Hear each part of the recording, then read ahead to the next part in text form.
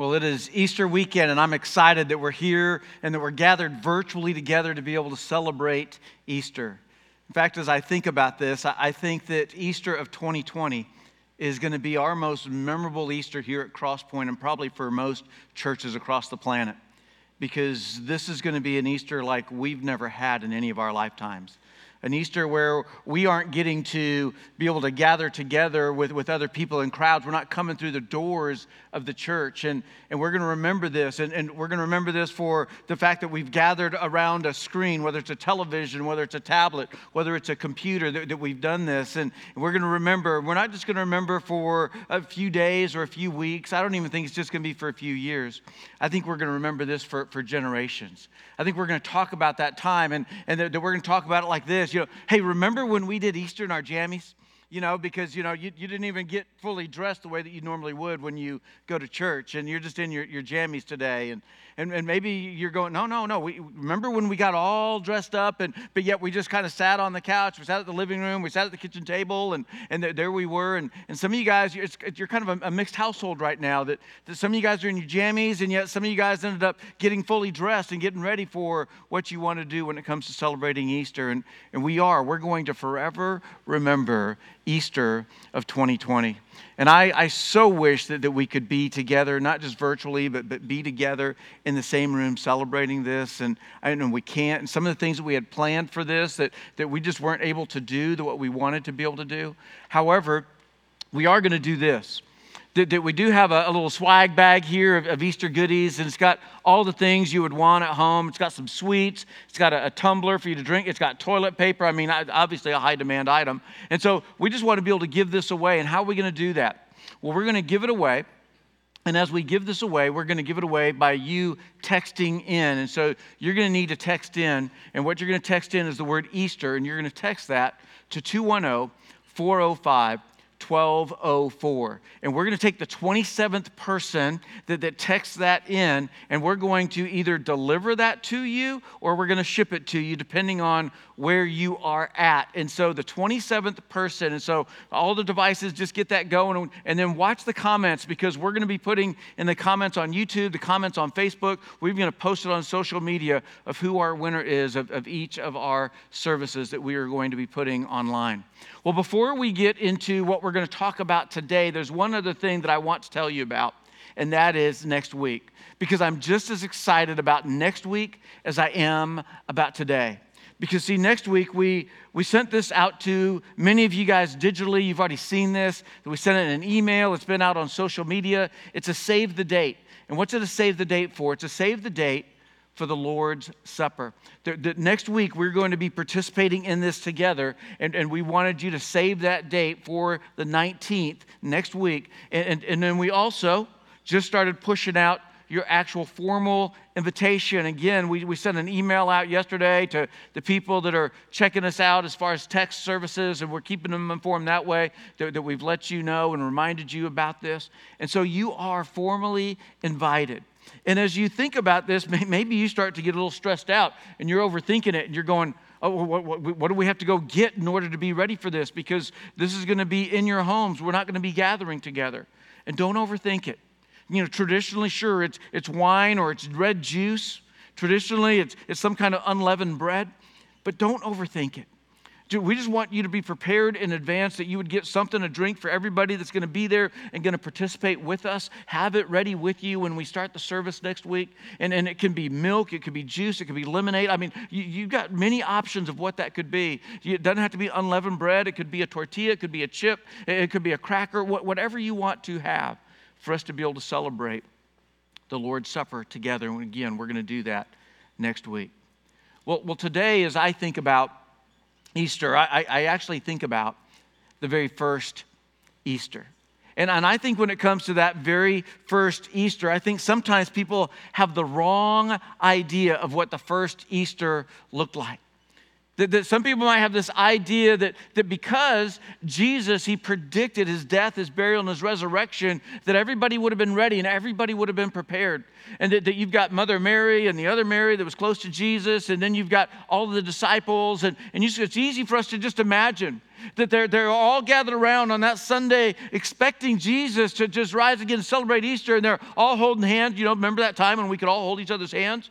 So there they are. They're all holding each other's hands. There's no social distancing. They're gathered together, and we get this idea that's what it's like, and they're just kind of singing, Kumbaya, my Lord, and they're just singing away, and then the sun just begins to crest over the horizon, that they just kind of all stopped in unison and just went, Happy Easter!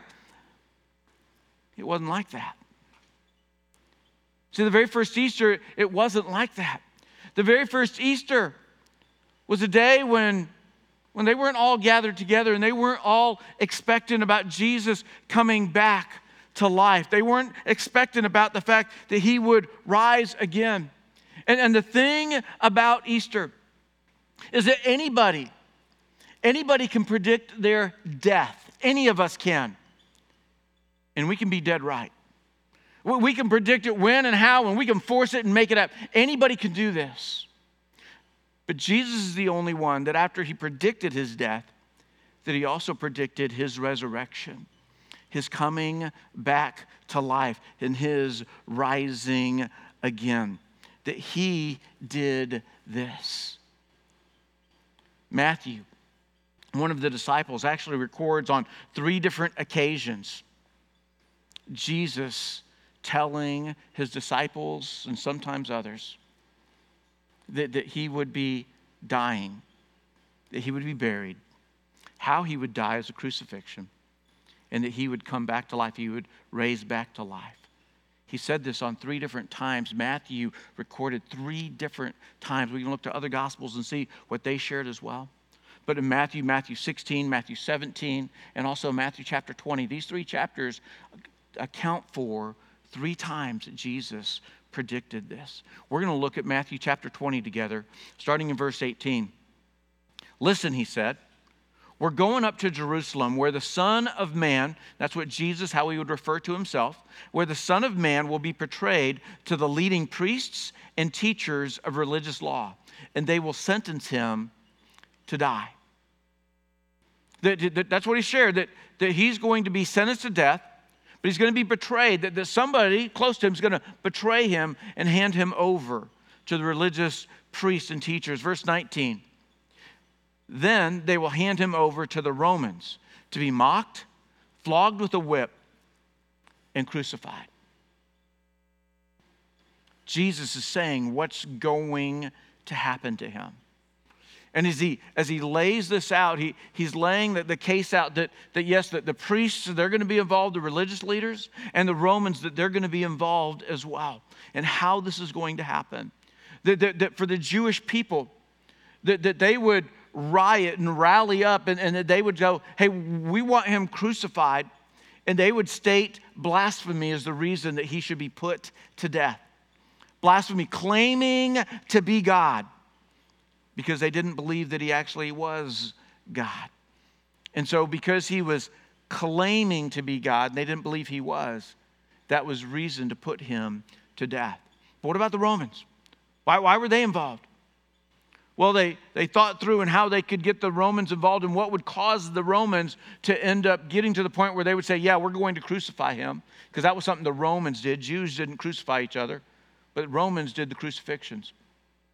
And the reason the Romans would do this is because they would take treason as their reason of why they would crucify Jesus. That they would say, the Jewish would tell all the Roman people in charge, he claims to be king. And that would be treason, that for him to be rising up and having an uprising to challenge against Roman-occupied Israel.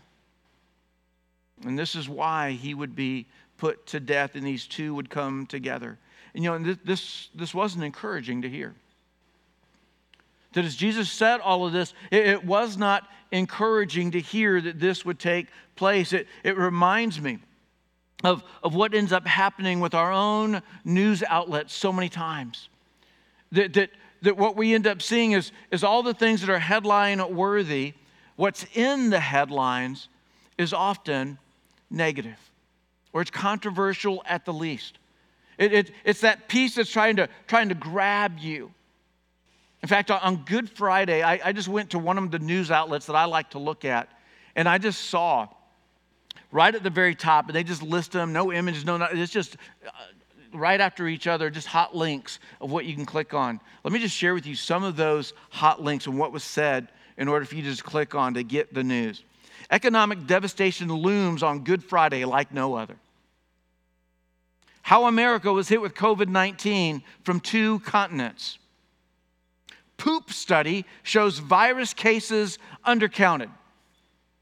Boston suburb threatens $100 fines to anyone walking in the wrong direction. Major meat processors shutting down plants nationwide as employees get sick. Prisoners riot as tensions rise. Record bankruptcies predicted as unemployment soars. Debt tops $24 trillion. That all these links, all the wording, all the verbiage for this, it's all set out, and there's nothing encouraging and positive about it. And it's what ends up happening so many times, that even if there's something hopeful, even if there's something positive, it doesn't have it in the headlines. But it's what I love about Easter. Because see, Easter grabs the headline of hope. Easter, it promotes the hope of He is risen. And yet, with all of the prediction and everything that was said that Jesus laid out for what would happen and how it would happen, what we actually remember the most about Easter is the last piece within His prediction. This last part of verse 19 in Matthew chapter 20. But on the 3rd day, He will be raised from the dead. But on the 3rd day, He will be raised from the dead. And in our culture, in our society, we might go, but that's really not 3 days. It was Friday, then there was Saturday, then there was, that's like 2 days, Will. What's the deal? Well, in their culture, they counted the day that you were in as a day, even if it was just part of it. If anything was involved in that, so Friday counted as a day. Saturday counted as a day. Sunday counted as a day. And so Jesus said 3 days later that He would rise from the dead. Nothing matters more than the resurrection of Jesus. Nothing. Nothing matters more. I know in times like this that it seems like, but ventilators matter, and they matter a lot. Masks, they matter. Social distancing, it matters, and it does. But nothing matters more than the resurrection of Jesus. But Will, the economy, it matters. Getting back to work, I get it. But nothing matters more than the resurrection of Jesus. I think it's easy to think that because He predicted His death, His burial, His resurrection, that because He predicted this, that on that first Easter, that it was just going to be this great sense of happy Easter. But it didn't have that. It didn't quite look like what we think about as we celebrate Resurrection Sunday. But see, ever since that Resurrection Sunday, people have been gathering to celebrate what Jesus has done. And most of us that are tuning in, that we're watching this, see, most of us, we're here, we're tuned in because we want to celebrate what we know that Jesus has done, that He has risen from the dead. But see, chances are that there's some of you that you're watching that you're not convinced that Jesus has risen from the dead. That for you, maybe you're what we would look at as a skeptic. That you're just a little skeptical, you just have some uncertainty, you're just not quite so sure that Jesus rose from the dead. You're probably not skeptical about whether there was a man named Jesus, and that the man named Jesus that we talk about in churches and that we read about in our Bible, you probably don't even have any doubts that man actually existed. But when it comes to the fact that he rose from the dead, you can be skeptical. And I get it, because I think if there's anything that we could be skeptical about, it would be that that when somebody is beaten near to death, and then they are put somewhere where there's going to be this instrument of death to finish them off. And for Jesus, that was the cross. And he was crucified. And he bled to death on that cross. And then they took him down and they put him in a cave, in a tomb, and they sealed it. It's easy to doubt and be skeptical of whether he rose from the dead like what people have said that he has. I mean, it's hard enough to believe that somebody could die in flatline and then medically there could be an intervention and they could come back to life. It's hard enough to believe that when those rare cases happen. But to believe that there has been this one that actually rose from the dead. Maybe you wouldn't say that you're a skeptic. Maybe for you, you're an atheist. And that you're sitting here and you're watching this and you really didn't even want to be watching this. And it's kind of like, okay, it's forced family worship time. And you're like, okay, I guess I have to be here. Somebody with more authority than you has brought you in. Or maybe you've been an atheist and you're like going, you know what? I'm a little open to what the church is about because of everything that's been happening. And I'm just here. And see, to be that atheist, to say, I just don't believe that there's a God. But follow this thought with me. That if there was a God, wouldn't you want God to be powerful enough that God could overcome death? That God would be so mighty that God could bring himself back to life? Maybe you're one of the majority of the people that are watching. And as you're watching, you're somebody who's a Christ follower. You're not somebody that's just sympathetic to the cause that, oh yeah, there is a God. You know, those people are just sympathetic to the cause that there's a God somewhere, somehow, and we don't know who he is. But you're a Christ follower. That you believe in Jesus Christ. But sometimes we get stuck in a rut with our own faith. And don't you want Jesus to be more than just a lyric that we sing? Don't you want Jesus, your Savior, the Lord your God, don't you want him to be more than just a slogan? And see, that's why nothing matters more than the resurrection. That nothing matters more, because risen, it's not a hopeful platitude. It's not this empty hope. That risen is the foundation for faith in Christ. It is the foundation for our faith in Christ. The birth of Jesus isn't the foundation of our faith. I mean, it's where we begin to understand that how Jesus came. It was with his birth. But it is his resurrection, the fact that he has risen, that is the foundation for our faith in Christ. So today I want us to just look quickly at two eyewitness accounts. Because see, this is where it really becomes important for us to know and understand, is that there were eyewitness accounts of an empty tomb. And that there were eyewitnesses of a resurrected Jesus that spent 40 days on earth when he did come back. And so let's look at these. So we'll start in Matthew chapter 28. Is where we'll get started as we look. And before we look at these, just understand that Jesus, he's already demonstrated the most selfless act of love by giving his life, by freely going to the cross. And he has died, and he has been buried, and he has been sealed in a tomb.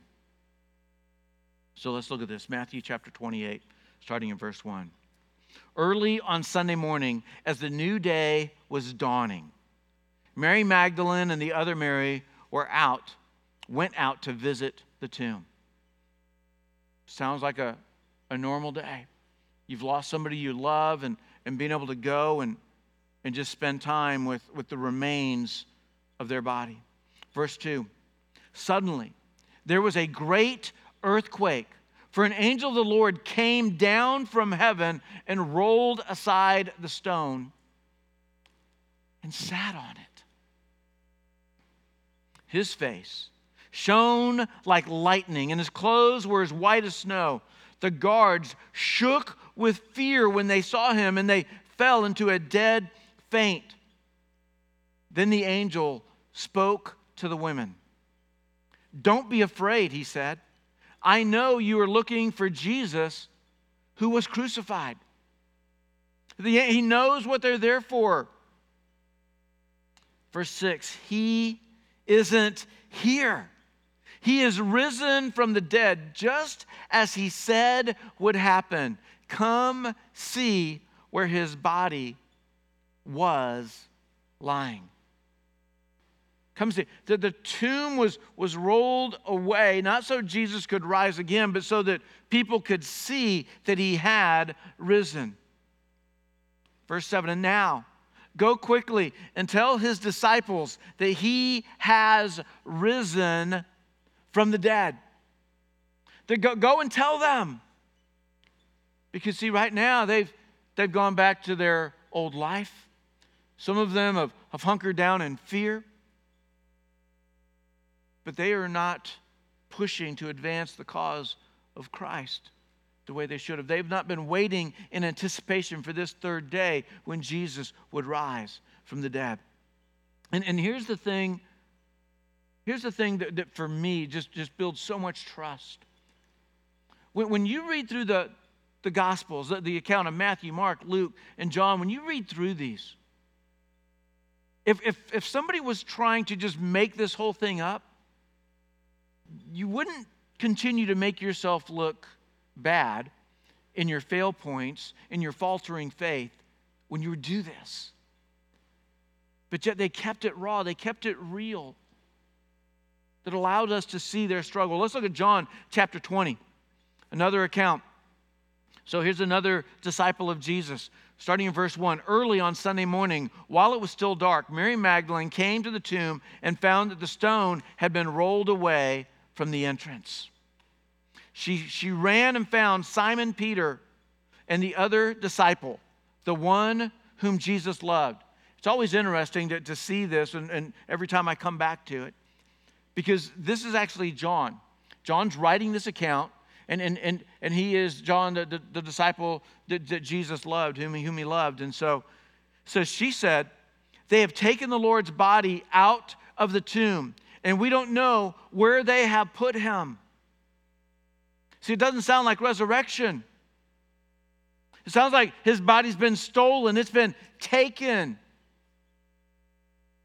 Verse 3, Peter and the other disciples started out for the tomb. They were both running, but the other disciple outran Peter. I think this is John's humble way of saying, I was faster. He's still not identifying himself and saying, hey, it's me, John. But the other disciple, he outran Peter. You know, when I think of Peter, I often think of like a linebacker kind of guy, right? You know, he's the center. He's just one of the big guys. And so it's easy to think that, okay, John, that you would be able to outrun him. But the other disciple outran Peter and reached the tomb first. Verse 5. He stooped and looked in, and he saw the linen wrappings lying there. But he didn't go in. He stoops and he's looking. Okay, there's no body, but there's still the clothes, the grave clothes. That when we read their account, it's easy to be reminded of and to understand that nobody expected no body. The women went to go and to just be there, and they just wanted to be able to give respect and more with Jesus and where his body would be. But they looked and saw and they noticed where the wrappings were. It says, then Simon Peter arrived, he went inside. He also noticed the linen wrappings lying there. And while the cloth that had covered Jesus' head was folded up and lying apart from the other wrappings. Then the disciple who had reached the tomb first also went in, and he saw and believed. What did he believe? He finally believed what Jesus had been saying was going to happen. What Jesus had said about his own resurrection. The disciples didn't believe in the resurrection until they saw evidence that Jesus had risen. See, this isn't how we would write our story if we were wanting to make ourselves look good of how we believed and trusted in Jesus and we never wavered in our faith. That they hadn't believed. Verse 9, for until then, they still hadn't understood the scriptures that said Jesus must rise from the dead. It's interesting when you study the Jews and you begin to study what they believe. Because see, the Jews landed in two different camps when it came to the resurrection of the dead. The Pharisees and the Sadducees, these two religious groups, and one was a lot more puffed up and thought of themselves as higher royalty than the other, but they were divided. The one group believed that yes, there is a resurrection from the dead. The other group was like, no, there's no resurrection of the dead. It's just believing in God while we're here on earth now. Well, I want to look at one other account together. And this other account was not from one of the disciples. That is somebody that did have an actual eyewitness encounter with the resurrected Jesus, but it wasn't during these 40 days that Jesus was here on earth. It was even after that where Jesus revealed himself to a guy named Saul, who later became known as Paul. But for Saul, when Jesus and the claims of Jesus of having risen from the dead and Christianity, this believing in Christ as the Savior, as the anointed one, and believing that Jesus is that guy in the fulfillment of this, that when you look at that, it has started to take off and spread like wildflowers. And as it just began to take off and begin to explode, and just people kept believing, that Saul, this was a guy who made a living killing Christians. That he would persecute them, that some he would put to death, others that he would imprison. But once he became a believer,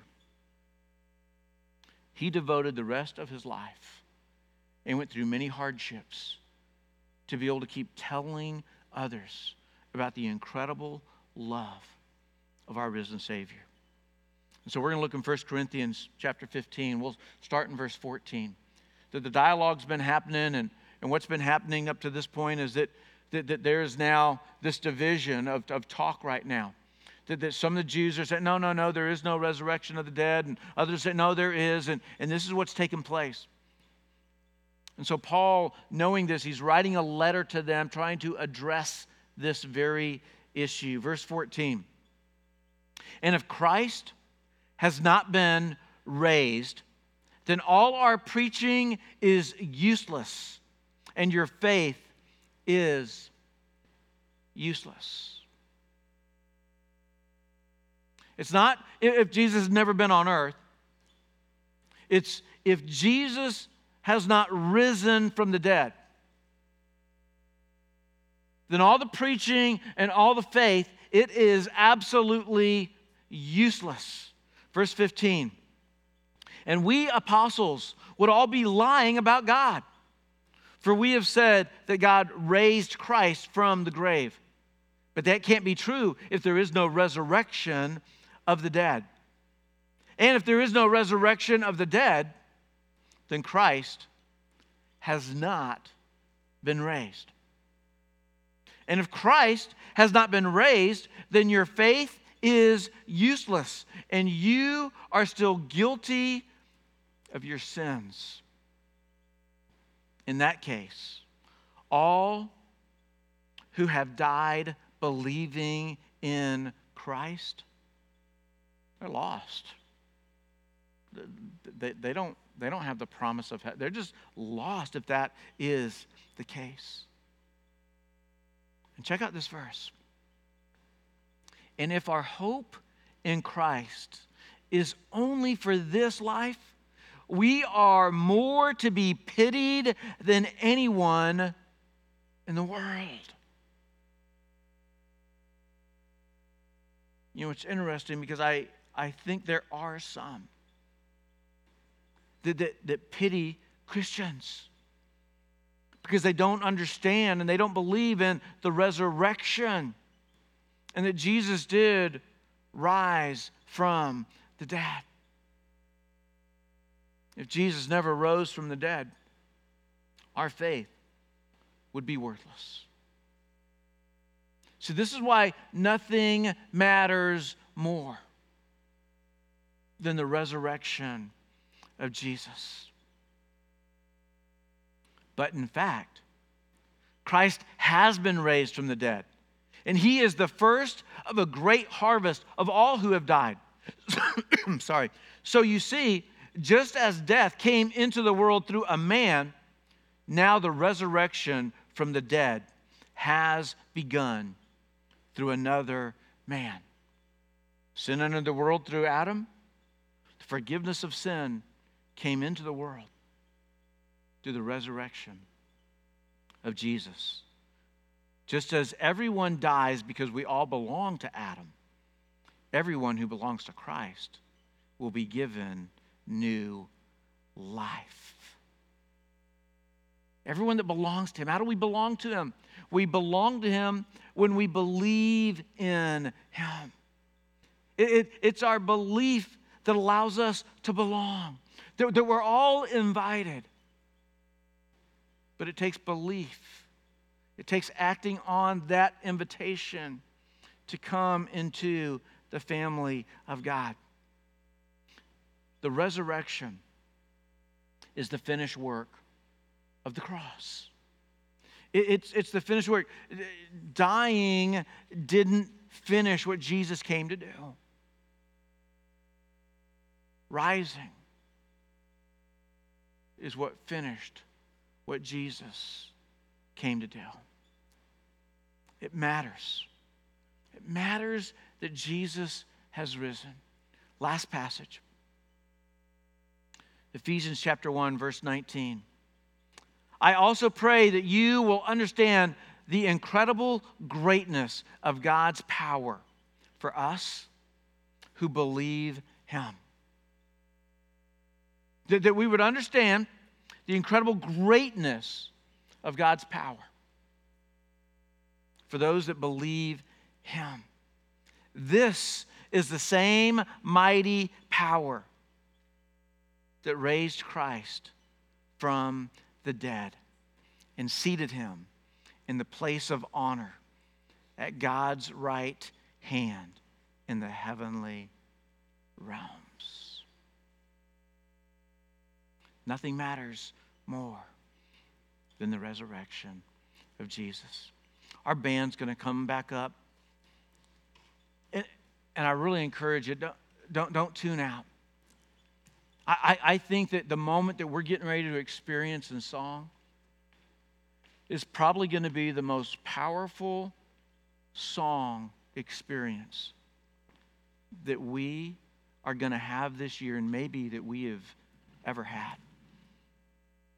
The understanding that we get to run to the Father and understanding that he is worth running to.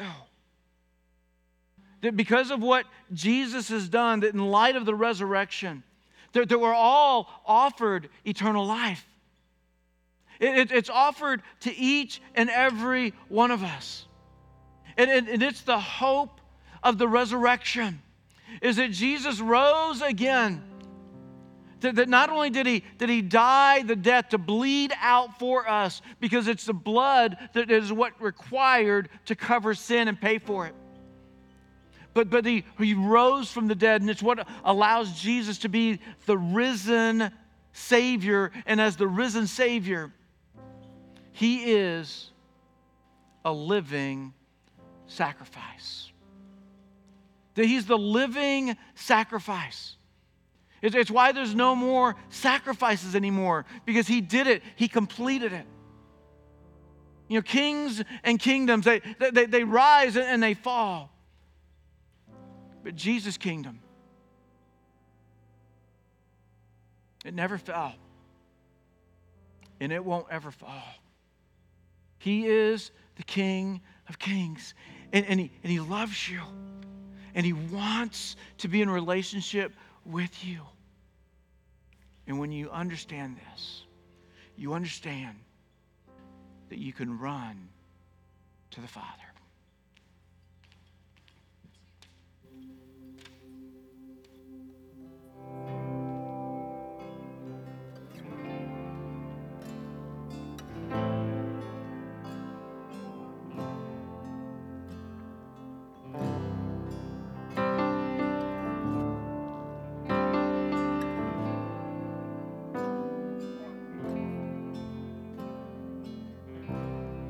I've carried a burden for too long on my own.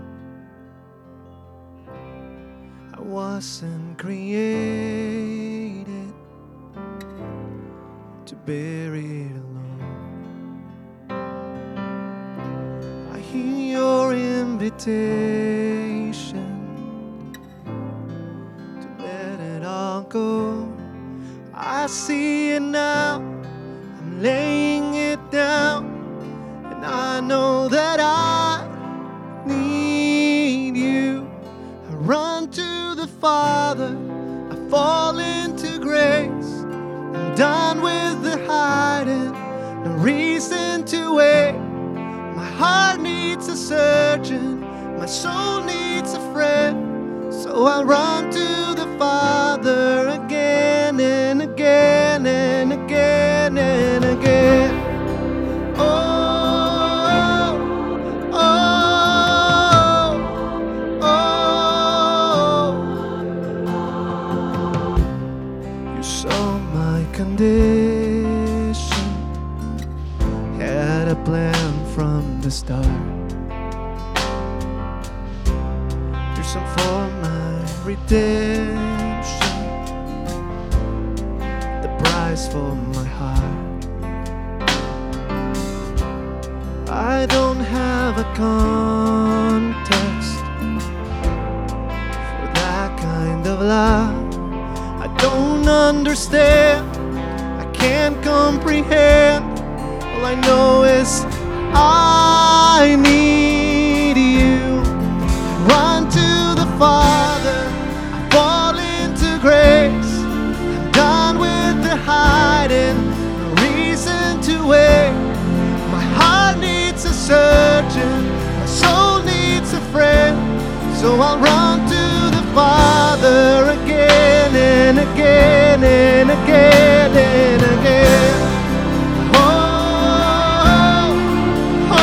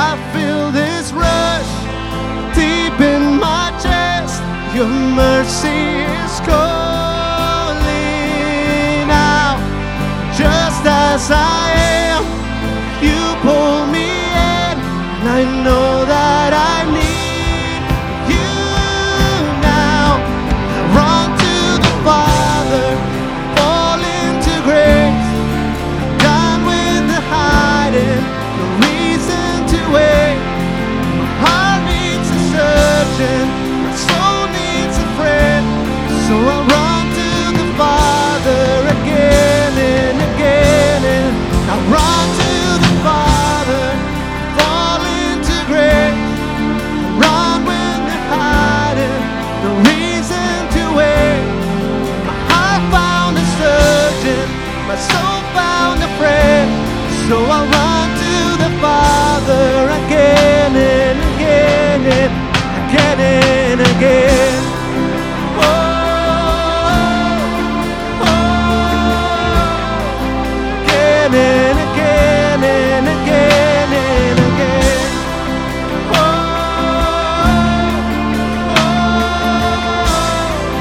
Oh, again and again.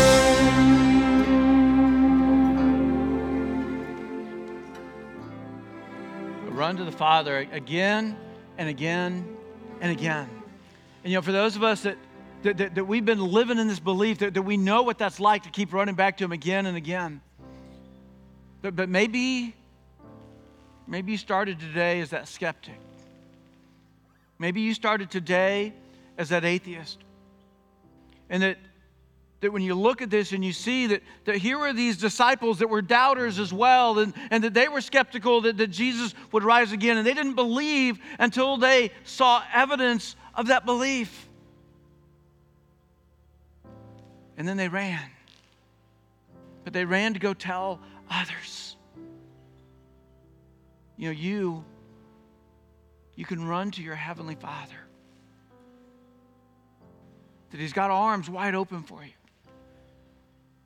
That for you to believe in His Son who has risen.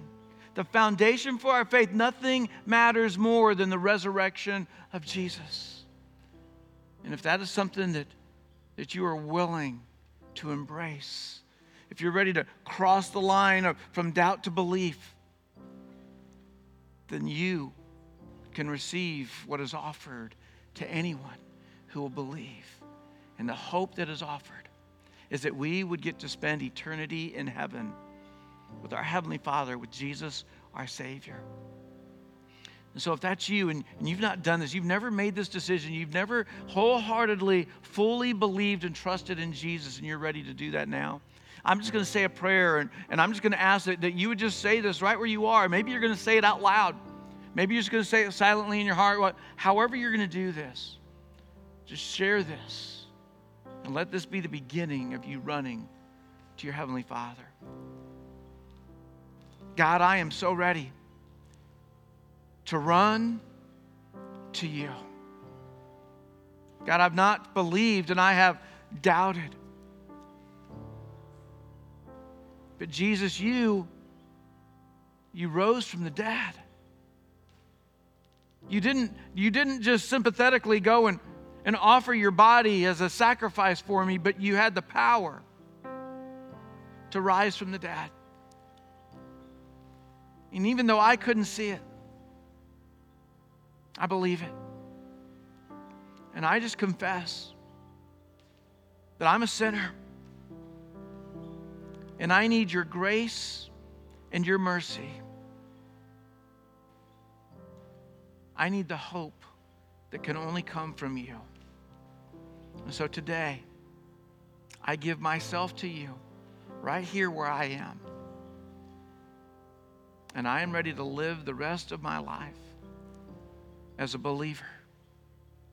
Help me to grow in this faith and show me to keep running again and again and again to my Heavenly Father.